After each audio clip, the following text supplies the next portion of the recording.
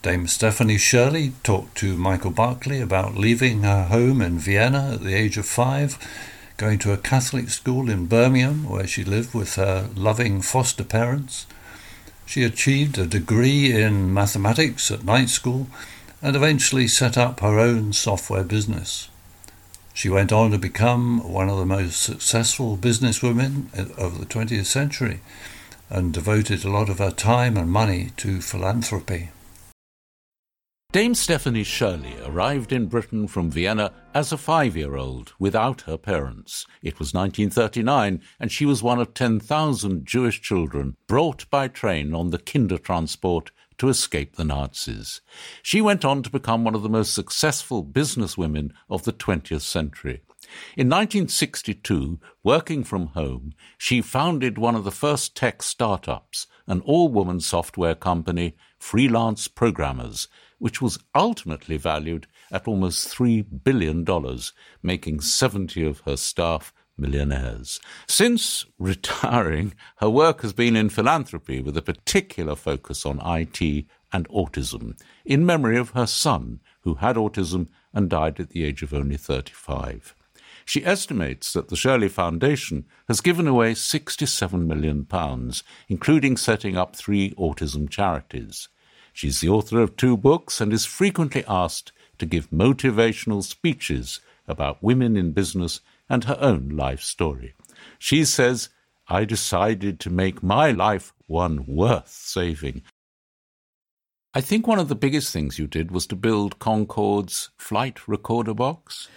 That had a team of 30 home-based women who all worked from home but worked as a team of 30 to deal with the 400,000 devices that were in Concorde that our software had to measure, put into digital form because they were analog equipment, and then record. And between each flight, all that had to be checked out before the next flight could take over. It was a fascinating work. You achieved something quite extraordinary, I think, in that your company was almost completely female. But what was particular about it was that you had the idea of employing women who hadn't returned to work after having children, which of course was still very common at the time. And that's why working from home was so important. You said you had to disguise this when you were dealing with clients. How did you do that? Well, I had a little tape recorder, remember those? And on there was noises of an office with people typing, hard typing, not soft electronic typing, typing away like mad, so that I had the background of a busy office, especially if my child was playing up a bit. I would have a tube of Smarties by the telephone so that I could feed Smarties gently in to keep the noise level down. So we worked very hard to maintain a professional presence and a professional facade. I think it was during this time you hit on the very ingenious idea of changing your name to Steve. Did it make a huge difference to how people treated you?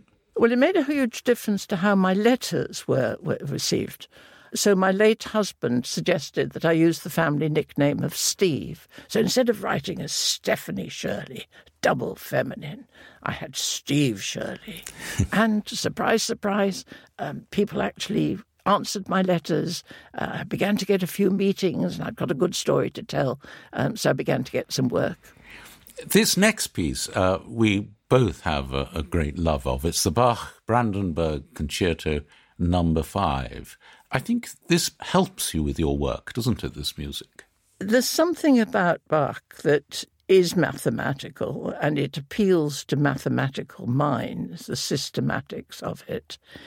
As part of my work, I used to have to write sales proposals, and the technical work had been done by other people, and I had a task quite frequently, 2 or 3 a week, of putting together all the reports that my team had done and knocking it into a proposal shape.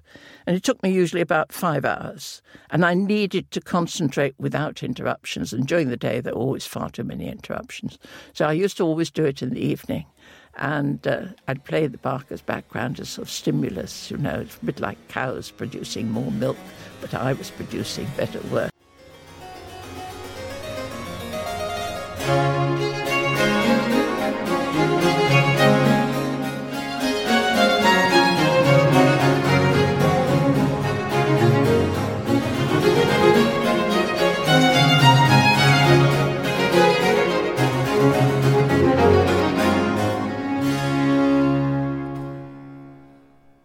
Isn't it just beautiful? And also motivating somehow, the rhythms. Yeah. The first movement of the Brandenburg Concerto No. 5 by Johann Sebastian Bach, in a new recording from the Academy for Early Music, Berlin, released late last year. Alongside your professional success, Dame Stephanie, you built a happy home life. You married a physicist, Derek Shirley, who very sadly has now just left us, and you had a son, Giles. But when he was 2.5, you realised that he was a very unusual child. Well, he moved from being changed almost overnight, from being a very placid, easy baby to being a troubled, hyperkinetic toddler who lost the little speech that he had and never spoke again. And he was eventually diagnosed as autistic, and that has taken me into a whole new phase of my life, in that, for one thing, I had to learn how to look after him properly, and he finished up in an asylum. These days are thankfully largely gone, not entirely gone. I think one of the things you were able to do was to get Giles out of a long-term psychiatric hospital and set up a home for him and others with autism. Yes. By that time, he was in the asylum for 11 years, which is quite a long time. It's the third of his life, really. And that was really a containment thing, that I couldn't manage him at home. So we visited him regularly. We were about the only parents that did. And then the conditions worsened, as it happens. And so my business being successful by then, I determined to care for him again ourselves, this time with paid help. And that led to my first charity, which now looks after 150 people with the same sort of vulnerability as my Giles. It employs 300 staff. It does a diagnosis. It's called Autism at Kingwood. Kingwood is near where we live. And it's proved such a wonderful way to turn that tragedy into something worthwhile. Giles died, as you say, at the age of only 35. He had an epileptic fit. And this music, I think, in your mind, is very much for him. Yes, I heard it almost by chance shortly after his death. And weirdly, because I'm not sentimental in that way, it seemed as if he was calling to me. And I don't think I can talk about this, sorry. Let's let the music do the speaking.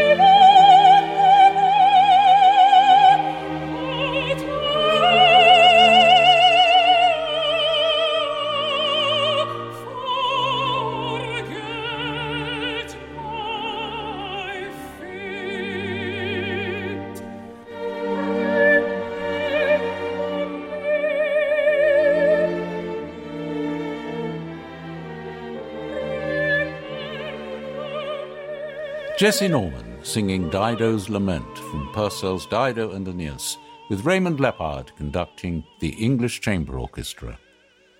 That's music which reminds you of your late son, Giles, and as a result of his death, as you say, you've set up a foundation for autism research.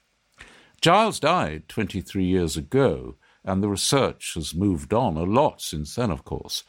What do you wish you'd known about autism when he was a small boy? I would have liked to have understood that it's a brain disorder, because all those years ago it was considered to be a psychological defect which was blamed on poor parenting. So not only have you got the difficulty of bringing up such a child, but everybody's sort of saying it's your fault, which was pretty horrendous. We were described as refrigerator mothers, and you couldn't have a colder term, could you? No, terrible. I'd like to ask you, Dame Stephanie Shirley, about your work as a philanthropist. You've given away astonishing sums of money, almost 70 million at least. What is it that makes you want to do that? Is there an element of survivor guilt? I certainly suffered from survivor guilt. I had 6 years analysis at the renowned Tavistock Clinic to get me away from that. But nevertheless, it led to a lot of depression. And the one thing that really works for depression is compassion. And now I'm generally a very happy person. I don't drop into depression anymore. And that is simply because I know how to deal with my survivor guilt, and I'm proud of what I've achieved. You started with almost nothing, and I wonder whether your attitude to money, to life, has been very much changed by having so much of it. Many wealthy people change their lifestyle so that they're still worrying about that there's more month than money, and we haven't done that. I think partly because of Giles, we've basically gone on living much as we always have done, slightly improved, better carpet. But that means that I really enjoy the things that money can buy. It allows me to choose. It allows me to influence things. It allows me to be free to spend my life as I now wish. You're much in demand as a speaker, Dame Stephanie Shirley, and there are great talks online at TED which testify to your power as a motivational speaker. One of the quotes I really liked was, "We waste time being afraid, and what we should really fear is wasting time." I don't think you've wasted much, have you? I try not to. I am lucky at my age to still have something to get up for each morning, and there are projects all the time. I don't take on 10-year projects anymore. I don't even take on 3-year projects, but I take 3-month projects on, and they're fascinating. I have a wonderful lifestyle. I think I'm so lucky. Adrian Plass has written a book called The Unlocking, published by the Bible Reading Fellowship. They have given us permission to broadcast his recordings, and we hear one of them now. Lifted by love. Jesus went out and saw a tax collector by the name of Levi sitting at his tax booth. "Follow me," Jesus said to him. And Levi got up, left everything, and followed him. Then Levi held a great banquet for Jesus at his house, and a large crowd of tax collectors and others were eating with them. But the Pharisees and the teachers of the law, who belonged to their sect, complained to his disciples, "Why do you eat and drink with tax collectors and sinners?" Jesus answered them, "It's not the healthy who need a doctor, but the sick. I have not come to call the righteous, but sinners to repentance." When I was 16, I loathed myself, my face, my body, and my defensive sarcasm. I'd been expelled from school for truancy, and I had neither a job nor any visible prospect of getting one. The chaos inside my head was really quite frightening. Miserable and unpleasant, I was definitely the sort of lad my mother didn't want me to go round with. Then I was introduced to a married couple who lived in a secluded cottage near Wadhurst. Their home was a place of log fires, oil lamps, interesting books, stimulating conversation, and, as far as I was concerned, total acceptance. Murray and Vivian took the loaves and fishes of my better self and believed in me so wholeheartedly that, in their presence at least, that better self flourished and grew to a point where I actually began to believe I could be worth something. I find it very uncomfortable to remember how I viewed my relationship with Murray and Vivian after I became a Christian. The three of us were accustomed to talking happily into the early hours, sifting through various options for belief and commitment, without seriously considering the possibility that we might actually adopt any of them. They received the news of my conversion with little enthusiasm for a number of reasons, and for a year or more we hardly met. My discomfort is caused by the fact that it took over 20 years for me to realise that it was God who gave me Murray and Vivian at a time when I really did need to be saved by their almost unconditional support. In the 60s, all pre-conversion relationships and events were non-Christian and bad, whereas everything that occurred after conversion was Christian and good. It seems extraordinary now that I could have assumed God's non-involvement in something as important as my relationship with the Staplehursts, whose unqualified support was the first and most practically effective step in the salvation of Adrian Plass. Nowadays, I thank God properly for them, and I always will do. In Levi's case, encouragement came from the Master in person. Jesus himself had said, "Follow me," to this man who would have been regarded by most folk as a rat. A great hope swelled in his heart. He was a failure in almost every way that really mattered, but the Lord believed in him. What a banquet there must have been. Pray with me. Father, there must be many people who at this very moment need the kind of support that I got from Murray and Vivian. Thank you so much for the people like them who do build others up. And please forgive me for sticking stupid labels on your gifts. Amen. Kenneth Stephen has written a series of essays about islands in the Hebrides.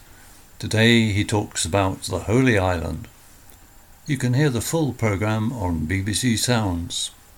Île à Neuve, the Holy Island. My father was a great lover of islands, and in the course of a long life he visited many. He particularly sought to experience remoter and uninhabited ones. After his death I inherited his library, and many of his books were on the stories of Hebridean landfalls. There was one very slim and unassuming work that I kept merely because it looked so curious. It was about an island I had barely heard of before, but it took up little room and so easily found a place in the bookshelves. It was only a long time later I brought it out and read it in one sitting from cover to cover, and it started to open up a story I have been exploring ever since. It's akin to digging, imagining there may be something interesting underground, and only once you've begun finding that the story below grows and grows the deeper you go. I know there's far more to find yet. But it was only when I came to live within easy reach of this island that it started to occupy an ever more prominent place in my mind. The Garveloch Islets lie in a chain some 3 miles in length, about 5 miles southwest of the tiny island of Easdale. I realise that may not convey a great deal at all. To think of their location another way, they lie in from the east coast of the Isle of Mull, not far off the broken edge of Argyll, and south of Oban. The very north end of the island of Jura lies straight east of the Garvelochs. They were known at one time as the Holy Islands, but the one that's of greatest significance is the last one, lying furthest south in the chain, having the Gaelic name Île à Neuve, the Isle of the Saints. Here on this tiny, gnarled islet are the oldest monastic ruins in Scotland. Here are the only beehive cells that Scotland possesses. The foundation of the monastery on the islet is reckoned to have been about 542 AD. The ruins are pre-Columban. Pre-Columban the earliest ruins are, but they don't predate St. Columba by many years. And Columba was certainly here, is likely to have visited and stayed on many occasions. Here's just one piece written by Columba's biographer Adomnan concerning a visit the saint made to Île à Neuve.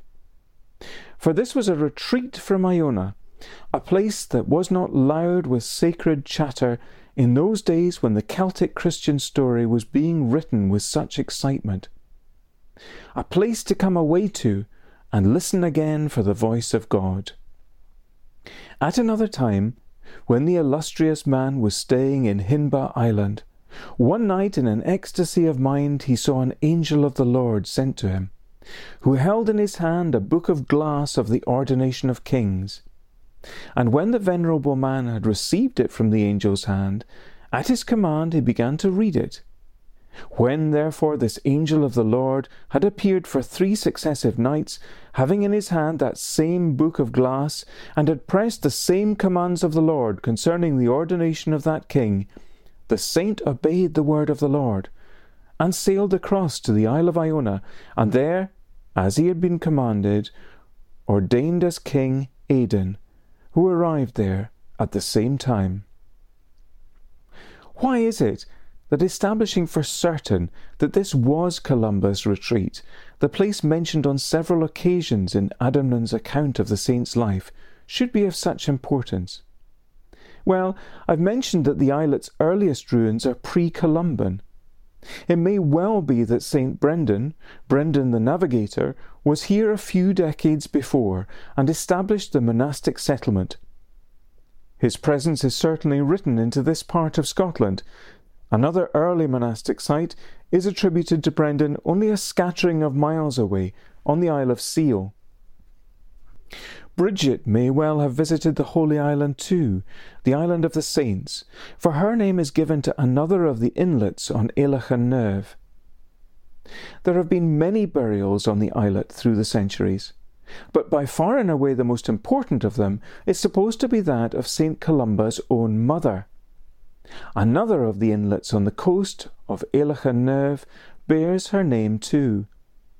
The cross marking Aenya's grave stands clearly to this day at the top of a hill looking down on what has been an extensive graveyard. This little islet has clearly been of immense significance through the centuries. Just as kings and commoners alike wanted to be buried on Iona because of Columba, so did many want to be brought here to Eilachan Neve for their last resting place.